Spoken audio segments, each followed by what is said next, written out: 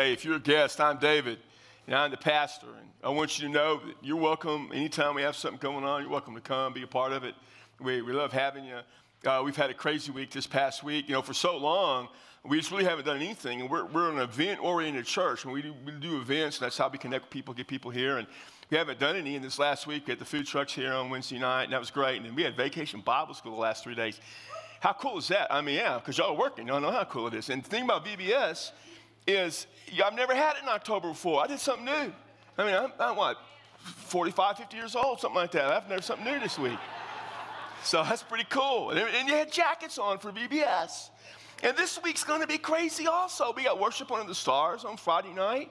Come, it's going to be chilly that night, it looks like. And then Sunday's Epic Sunday, and we do this every year, and it's fantastic. And we're going to have, y'all come at 9:45, you're pretty regular, you leave at 11, but go home, get some comfortable clothes, come back, bring some lawn chairs and stuff, and we're going to have some barbecue, and we're going to have baptism, and dedicate the kids. And, when you dedicate the babies, you got to keep them away from the baptism waters. You don't want to get them like a Reese's peanut butter and get them all confused or something like that and drop them in the water, and their kids think they've been baptized. We don't do that, but it's going to be a blast, and I know all the stuff's going on, and I get it. And south of us is the state police, okay? They enforce everything. We have a great relationship with them, I want you to know. In fact, my relationship with them is so good, 2-3 times a week, they just like to pull me over on the highway to talk, Sometimes I'll be flying by one and see one wave, and I'll just pull over and wait for them because they'll be coming, I'm here, good to see you again, So listen, I get it all. I do. Despite what you read on social media and other places, we ain't that dumb. They know what's going on. Okay, they know what's going on right now. There's cameras just focused on you, and they're recording your names and faces and all that. So we're good. Okay, we're in a series that began the 1st of September, entitled The Man After God's Own Heart. We're ending it next week. And these last 2 weeks, we're just kind of the life of David. In fact, this is the last week in the Old Testament. Next week, we're going to be looking at something in the New Testament. And David's just this tremendous man. We just began with the story of Goliath, his unbelievable faith in God. He obeyed God. And then we've seen the last few weeks, though, David sinned. We saw the cruelty of sin. So he's just a real guy. And I think one of the things that makes David so appealing is just his realness. We can relate to that guy, and he lives his life. And at the same time, he's so special. And we're going to see really today what makes him special. We're going to be in the very last chapter of 2 Samuel. It's the chapter, it really kind of ends the David story. And in a sermon entitled, That Which Cost Me Nothing. Because we're going to see from David's perspective, he never gave to God anything other than himself. And so here's what the passage says, verse 18. Gad came to David that day and said to him, "Go up, erect an altar to the Lord on the threshing floor of Araunah the Jebusite." And David went up according to the word of God, just as the Lord had commanded. Araunah looked down and saw the king and his servants crossing over towards him. And Araunah went out and bowed his face to the ground before the king. And Araunah said, "Why has my lord the king come to his servant?" And David said, "To buy the threshing floor from you in order to build an altar to the Lord, that the plague may be held back from the people." And Araunah said to David, "Let my lord the king take and offer up what is good in his sight. Look, the oxen for the burnt offering, the threshing sledges, and the yokes of the oxen for the wood. Everything, O king, Araunah gives to the king." And Araunah said to the king, "May the Lord your God accept you." However, the king said to Araunah, "No, but I will surely buy it from you for a price, for I will not offer burnt offerings to the Lord my God, which cost me nothing." And so David bought the threshing floor and the oxen for 50 shekels of silver. And David built there an altar to the Lord and offered burnt offerings and peace offerings. And thus the Lord was moved by prayer for the land, and the plague was held back from Israel. So here's the thing that I want you to get from this message today about this man after God's own heart, this man who lived his life to honor God. And it's this: honoring God is not about contributing something from your life to him. It's not about you making a contribution. It is about committing your life to him. Honoring God is ultimately about the commitment of your life. So I'm going to begin the message today talking about that which is special. I've shared with you at the very beginning of the series, and really whenever I spend much time in the Old Testament, I know it can be difficult in the Old Testament. I know if you're not, if you're fairly new to Christianity, if you're not a Christian, or if you were not churched much, it's hard. and the Old Testament can be confusing. And one of the things I shared is, understand this, the Old Testament revolves around three guys. It's God revealing himself. But there are three main guys, and almost all of it somehow, in some way, will connect to one of these guys. Even things hundreds of years removed from them will connect back to them. And those guys are Abraham, Moses, and David. And David casts a shadow that, he's king, circa 1000 BC. You're right in there, it's about 960. For the rest of the Old Testament period, David's shadow, they all live under that shadow. I mean, these guys are tremendously important, and they have connections themselves. And Abraham and David have connection. And part of the connection has to do with the location of this place. What Moriah, as it's called, Mount Moriah, the threshing floor of Arona, the Jebusite. In Genesis 22, God told Abraham, go to Moriah. And here we're in 2 Samuel 24, and David shows up to Moriah. It's where the plague is going to come to an end, as we'll see in a few moments. Later on, that site will be the place where the Temple of Solomon was built. And that temple was destroyed in 587, and another one was built in around 517 BC, and that's the one Jesus would come worship at. I mean, this is a critical place. Now, when you come to chapter 24, we're coming to the end of the saga of David. And you turn the page, and there's kings, and David's still alive, but really it's transitioning from David to Solomon. This is going to really be it for the whole David story. And we find also in 1 Chronicles 21, there's a parallel passage, just so you'll know that for reference sake. And David starts this last chapter out. And this doesn't mean it's the last event of his life. It's just the last thing they're sharing with you. And I told you before, chronology is not as important as the topic. And they're dealing with the end of David kind of in the story perspective. David's going to take a census of all the people. Now, in and of itself, a census wasn't wrong. I mean, in the Old Testament, there were, in the law section, Moses took a census. There were times people were counted. You got to count. We're counting you. We count. People count. Got to know things. It's not the issue. It was the rationale behind taking the census. And what becomes clear is the reason that David took the census was because of pride. He wanted to know how many soldiers he had just at his disposal because of his greatness. David was the greatest king in the world. He's the most powerful king there was. He conquered all these kingdoms. There were plenty of people who served him. He wanted to know how many, just in Israel and Judah, just how many of his people were soldiers. And his general Joab, who went out to take it, said, man, David, don't do this. David said, no, I want to know. I want to know how many of my guys there are. And so he went out and he took the census. And there was 800,000 soldiers in Israel and 500,000 soldiers in Judah. And he just had a bunch. And it was a source of great pride. But verse 10 of 2 Samuel 24 tells us that David realized the error of his ways. So here's what it says in the New Living Translation. But after he had taken the census, David's conscience began to bother him. And he said to the Lord, I have sinned greatly by taking the census. Please forgive my guilt, Lord, for doing this foolish thing. He said, I've sinned. I get it. He didn't even have to be prompted. He already knew he sinned. No one had to come to him. After he confessed this, God sent one of the prophets. Now, there were 3 prophets that dealt in David's world. The first was Samuel. Samuel's gone. Then he had 2 prophets he dealt with as king that were there at the same time, Nathan, which we've seen already, and Gad. God came to Gad. Gad came to David and said, it's a good thing that you've repented. That's great. But you still have to be punished for your sin. I mean, there's still a consequence of sin. We saw that last week. The cruelty of sin. If you struggle with this, go back and listen to last week's message. It's online. You can do that. And so you deal with the cruelty of sin. He said to David, you got a choice. Do you want years of famine where people will starve? You want months of war and you'll have to flee, or do you want days of a plague? And David said, I want to be in the hands of the Lord. I'll take the plague. Now, he understood that the famine, which would last a long time, 7 years, David was in no real danger of the famine, by the way. He's the king, he'll have faith. You notice that the rich never suffer when times are rough. They all do okay. And in war, even though he may have to flee, he already knew from Absalom, he'd be okay, he'd be protected. But a plague, he was susceptible to that just like everyone else. And the other thing is that's 3 days of plague. When you get to the 4th day, if you pick the months of the year after day 4, you're saying, what was I thinking? This could all be over with. So he trusts the Lord, gives it into his hands, and the angel of death comes in a period of time, and 70,000 of those men, plus whatever else, 70,000 just men had died. Other people had died too, and the angel of the death is at Jerusalem. And there's a series of events that they kind of overlap. When you read the story, there's overlapping verses. Some things you see, you read out, and some other verses come back and kind of overlap that. But in essence, the Lord is going to say, stop what you're doing at the threshing floor of Arona. And then in verse 17, this is what David says, or what happens. When David saw the angel, he said to the Lord, the angel's at Jerusalem, about to strike him down. He said, I'm the one who has sinned and done wrong, but these people are as innocent as sheep. What have they done? And notice what he says, let your anger fall against me and my family. See, David said, these people, he looked at Jerusalem, they're sheep. Now, that's not a derogatory term. David was an old shepherd from way, way back. And shepherds took care of the sheep. Those people were his sheep. He was supposed to take care of them, and he failed. See, God, they didn't do wrong. I did wrong. So he said, whatever death is left, let it be my death.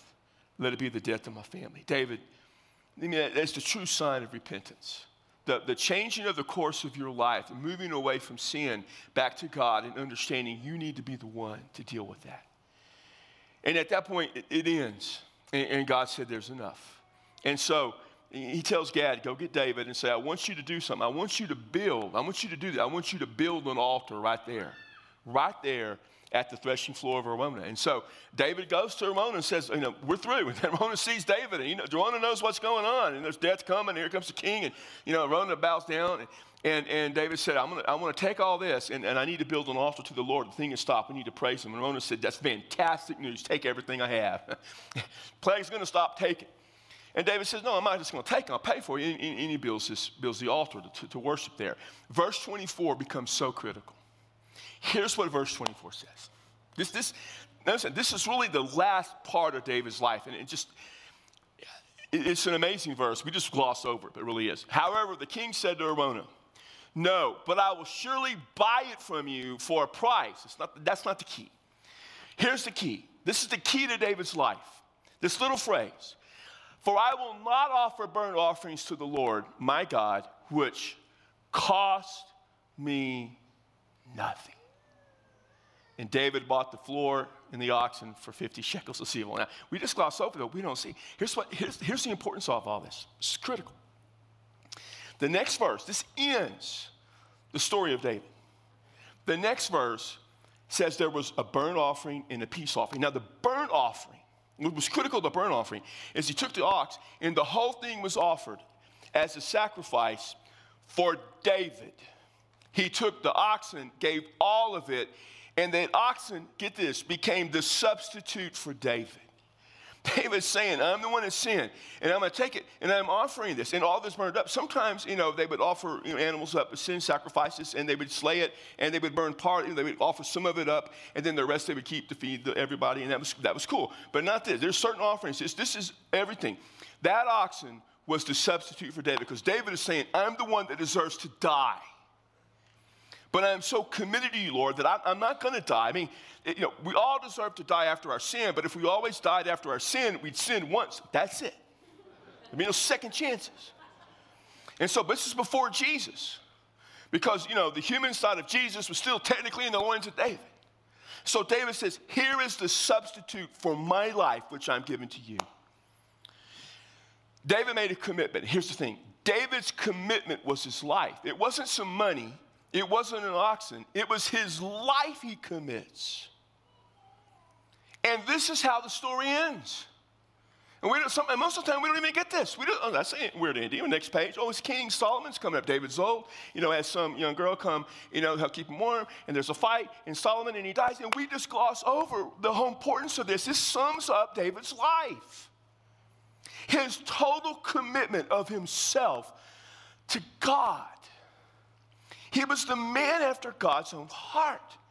He was a man who honored God in his life.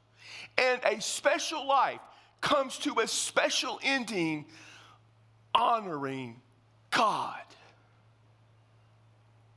And that's it. And it ends. So here's the thing. That which is special was David's commitment. Because what God wants from us is us. We've never sometimes really grasped it. All God wants from us is just us. Just us. So I'm going to talk to you about commitments and contributions. And don't worry, I'm not talking about money. 2 weeks, November 1st, I'm talking about money. Worry then. You need to show up. It's not going to be bad. It's just one message over 12 weeks. But it's not that bad, It's just one message. Once a year, if you're new, once a year, I'll talk about money. Man, next year we got a campaign coming to raise funds for the new building. But once a year, I talk about money. That's it. It's not going to hurt you. But this is about contributions of yourself or commitments. Some of you probably already had breakfast today. Maybe you had that good old American breakfast. I always like to go to a restaurant, American breakfast. Eggs, bacon. Eggs, bacon, milk, maybe some coffee with cream. You think about it. To get those eggs, that chicken makes a contribution, doesn't it? And you're going to have a little milk, a little cream, maybe some butter, cheese. That cow makes a contribution. You're going to have bacon. The pig don't make no contribution. The pig makes a commitment. I tell you, here's what we need in Christianity. Marcus, you can write this down. We need fewer chickens and cows. We need more pigs in the church. That doesn't work. That just never, I've tried that. I patented that phrase. I've had T-shirts with had bumper stickers. This doesn't work. Too many people want to contribute something to God and call it faith. Too many people. They just want to give something to God. Say we're good. That's faith. And say, God, I'm going to give my mind, I'm going to give my intellect, I'm going to give my recognition to you. You exist. People don't think you exist. I know you exist.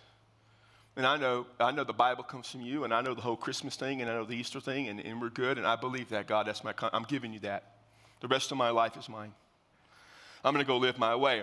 Or I'll say, God, I'm going to give you a little bit of time. I'm going to give you some money. I'm going to show up to church. I'm going to do a few things. I'm making some contributions from my life. God, we're good. The rest of my life's mine. It's not how it works. Genesis 22. God said to Abraham, you go to Moriah. Now, here's the thing. He said, you go to Moriah and you sacrifice your son, your only son, Isaac, who you love. And you got to understand, God didn't want a human sacrifice. God abhorred human sacrifice. People say, why did God say, go sacrifice your son Isaac? And preachers will say, well, God was testing Isaac. No, God wasn't testing Isaac for himself. God knew all about Isaac. God was about Abraham. God wasn't testing Abraham for himself. He knew all about Abraham. God was trying to help Abraham learn something about himself. God wanted Abraham to see his absolute commitment to him because God already knew it. Way back in Genesis 12, God said, I'm going to bless the whole world through you, Abraham. You're a pagan. I'm taking you from pagans. The whole world's being blessed through you. And ultimately, that's in Jesus Christ. We know that. On Wednesday nights in Grove, we're talking about that from the book of Galatians. That's what Paul writes. The promise to Abraham wasn't the people of Israel. That was the means to the end. It was ultimately Jesus. And that was going to come through Isaac, his son. He even said, it's your only son whom you love. That's not the only son he ever had. Abraham had 7 sons. I know that because we used to sing that song to my daughter. Father Abraham had 7 sons. 7 sons had Father Abraham. And then we do some motions. That's how I don't know it because it's Genesis. It's there. I know it because of the silly, stupid song. I can't get it out of my mind the rest of the day. But the only son that mattered, now the other 6 sons didn't like this, but the only son that mattered really for the promise was Isaac. And so Abraham, he takes Isaac. All of the promise of God was in Isaac. Everything was in Isaac. And he takes Isaac and he's going to kill Isaac. Why? Because in Hebrews 11 we're told he believed God would raise him from the dead. Isaac, the son of Abraham, would be raised up, and Abraham committed everything he had to God because he completely trusted God. David comes here and gives this ox and says, God, my whole life belongs to you. Jesus would come to this place, this is where the temple would be. And not too far from there, he would die on a cross. God would raise him back to life. Jesus would give everything to us for our sins. That's the lineage, what happens at this place. So when you're in the Old Testament at Malachi and you flip the page and it says the New Testament, you flip the page and there is the book of Matthew. This is how Matthew begins. The record of the genealogy of Jesus the Messiah, son of David, son of Abraham. Do you understand the connection? The son, from the human perspective, of the ultimate commitment of life. It's all God ever asked. Commit our life. You know what we want to do is we want to give a little contribution to God. We're going to give you something to God. Here's the thing. So important. God doesn't want or need your contribution to the church of Christianity. God doesn't need anything you have to contribute. But he demands your commitment to him. I am a very proud two-time graduate of Southwestern Baptist Theological Seminary, the single greatest seminary the world has ever known. Got my master's, got my doctorate from there.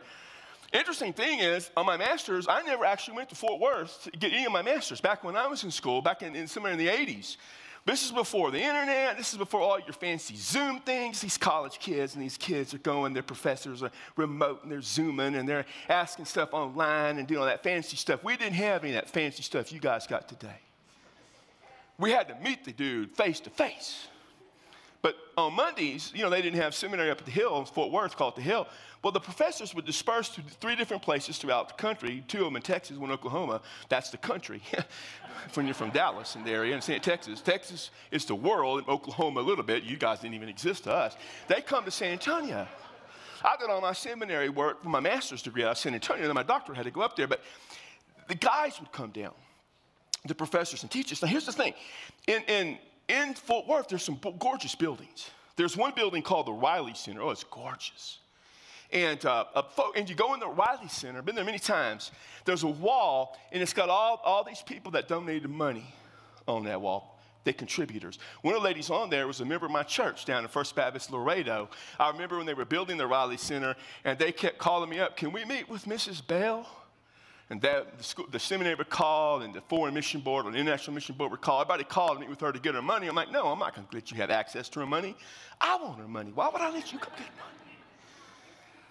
Her picture's on there. And all these things were contributing. But they didn't do anything for me. I mean, it was those men and women that made a difference in my life. And Dr. Tommy Lee. Dr. Lee was my Greek professor in New Testament. Dr. Lee come down, and Dr. Lee, he would tell us, and Dr. Lee was so important in my life. I had a really tough time in my doctorate. Dr. Lee, when I was about to give up getting my DMN, Dr. Lee just met with me and slapped me upside the head and got me back straight. But Dr. Lee would say, "Greek's tough, guys. So every day, you got to get your brick." And he'd say, in life, period, every day, you just got to get your brick. And that brick was the essence, the foundation, the nuts and bolts of what it means to have faith. Get your brick. Dr. Urey also taught me New Testament. Dr. Urey, Thomas Urey, Dr. Urey would be he'd be my advisor for my doctorate. And Dr. Urey, big man, but so emotional. He would always, every class I had him in, he would talk about the time he got robbed, and he would say, "Look at us preacher guys." He said, "Boys, men, that which you could hold in your hand one day will perish. That which is eternal is what lasts." Oh, yeah, that's good. And then Dr. Nelson, Jimmy Nelson was my preaching professor. Eventually he was the head of the doctoral program. That's why these guys were important in my life. And Dr. Nelson taught me how to preach. And we do preaching class, and he'd just kill me. He would just tear my sermons apart. He would just rip them to shreds. One day I asked him, "Dr. Nelson, why are you so hard on my sermons?" He said, "David, you're not any good. Got to help you get better for those poor people that got to listen to you all those years." He would say, when you don't know what else to say in life, guys, here's what you do. You just tell people about Jesus. A few months back, it was hard, man. I gotta be honest. I don't know. All this stuff going on, pulled in all these directions, and just saying, "God, what are we going to do?" I'm the pastor. I serve these people, and I got to serve them right now by making a decision. So what are we going to do, God? And you know what I needed? I needed advice. I needed my mentors. All 3 of those guys were my mentors. They and a couple of others. Here's the thing. I've lived so blooming long. All my mentors have gone to be with Jesus. All but one. He can't help me anymore. I had no one to go to. I needed advice because I had no clue what to do. So I said, "God, what if those guys were here? What if those 3 men who impacted my life were here? What would they tell me?" And this is what I'm doing. I'm doing this. And I'm praying this. I said, well, here's what Dr. Lee would tell me. He would say, "David, get your brick, man. Go find that brick. What is it that matters? What's the 1-2 things that matter? Get your brick." Dr. Urey, he said, "Brother Burroughs," that's what I was calling, "Brother Burroughs," said, "if you can touch it, you can hold it, you can feel it, you can see it, it doesn't matter. What is going to last for an eternity?" Dr. Nelson would look at me, and he would first analyze my other sermons and take them apart for the last couple of weeks. And he would say, David,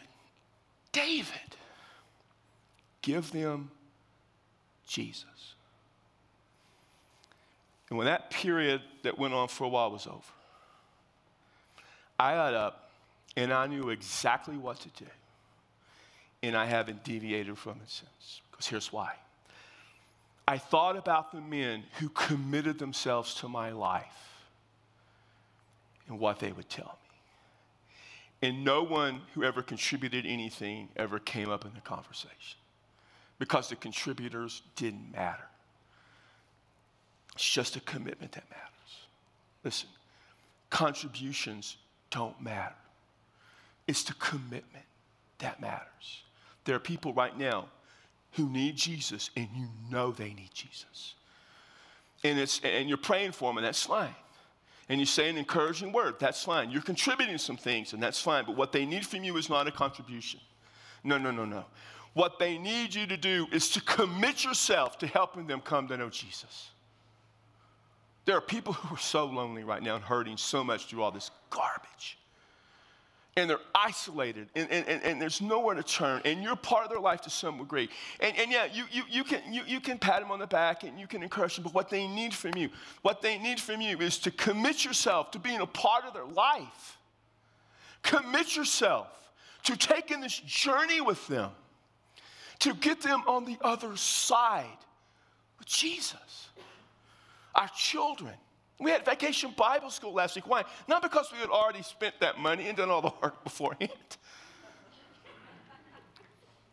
Because we understand children and our youth who right now are over at Burger King and Jack in the Box. We're the church that sends kids to the fast food place. Because they need to know the Lord. We need to teach them about Jesus. It is our commitment. We don't want to contribute something to them. We want to be committed to them. Next week, we're making a commitment of our life. And here is God who loves us, who made a commitment to us in Jesus, who sent Jesus to die on the cross for us. And God doesn't ask us for a contribution. He doesn't ask us just to give something a little bit back to him. All God asks for from us is our life. It's all he wants is our life. Jesus gave his life for us and wants us to give our life to him. And there was David, back in the Old Testament, before Jesus. And he sinned. Oh, gosh. Have we not seen that the last 3 weeks? And here he is with all this pride. And I'm like, oh, my gosh. Do I understand that?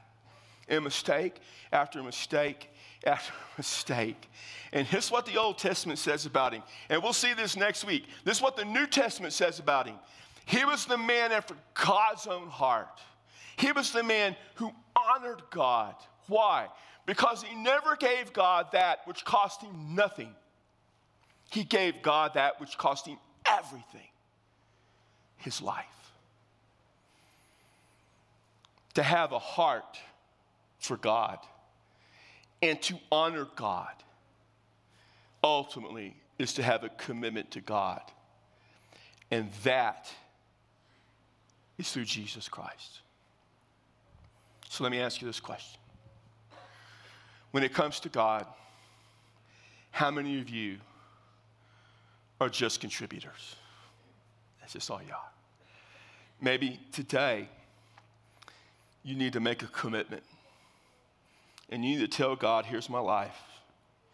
Now I'm going to give it to you. And I don't understand all that Old Testament stuff. And I don't get some of the things that are in the Bible. And I have some doubts, absolutely. But I know Jesus committed his life to me and died, and you brought him back to life. And somehow Abraham understood what it meant to make a commitment. And somehow David understood what it meant to make a commitment. And so I'm going to take those examples. I'm going to take my life. I'll make a commitment. God, I'm going to give my life to you through faith in Jesus. You do that right where you are. In just a moment, some of us will be standing right here. Ladies, if you want to talk to another lady, there'll be at least one lady up here too. And you can go say, I want to give my life to Christ. Some of you need to repent of your sin. You're living in sin, and you just got to turn like David and say, it's enough. Maybe today you need to confess and remove that sin in your life. And some of you, you're followers of Jesus and you're committed, but lately you've just been living like contributors. So when are you going to stop living like a contributor and live like someone who's committed, which you say you are? And maybe today you say, today, Lord, no more contributions. It's just commitment. And so, Father, when you come to David, it's just this amazing life. His shadow is just cast everywhere in the rest of the Old Testament. And he's just this guy who sinned more than us. Yet at the end of the day, he had such a heart for you. He lived his life to honor you. We want that. God, I want that. I want that life. And the only way that life is possible is the commitment David had to give you everything. So let us now, in the name of Christ, by the power of the Holy Spirit, give you everything. In Jesus' name, amen. Would you stand? We'll be here.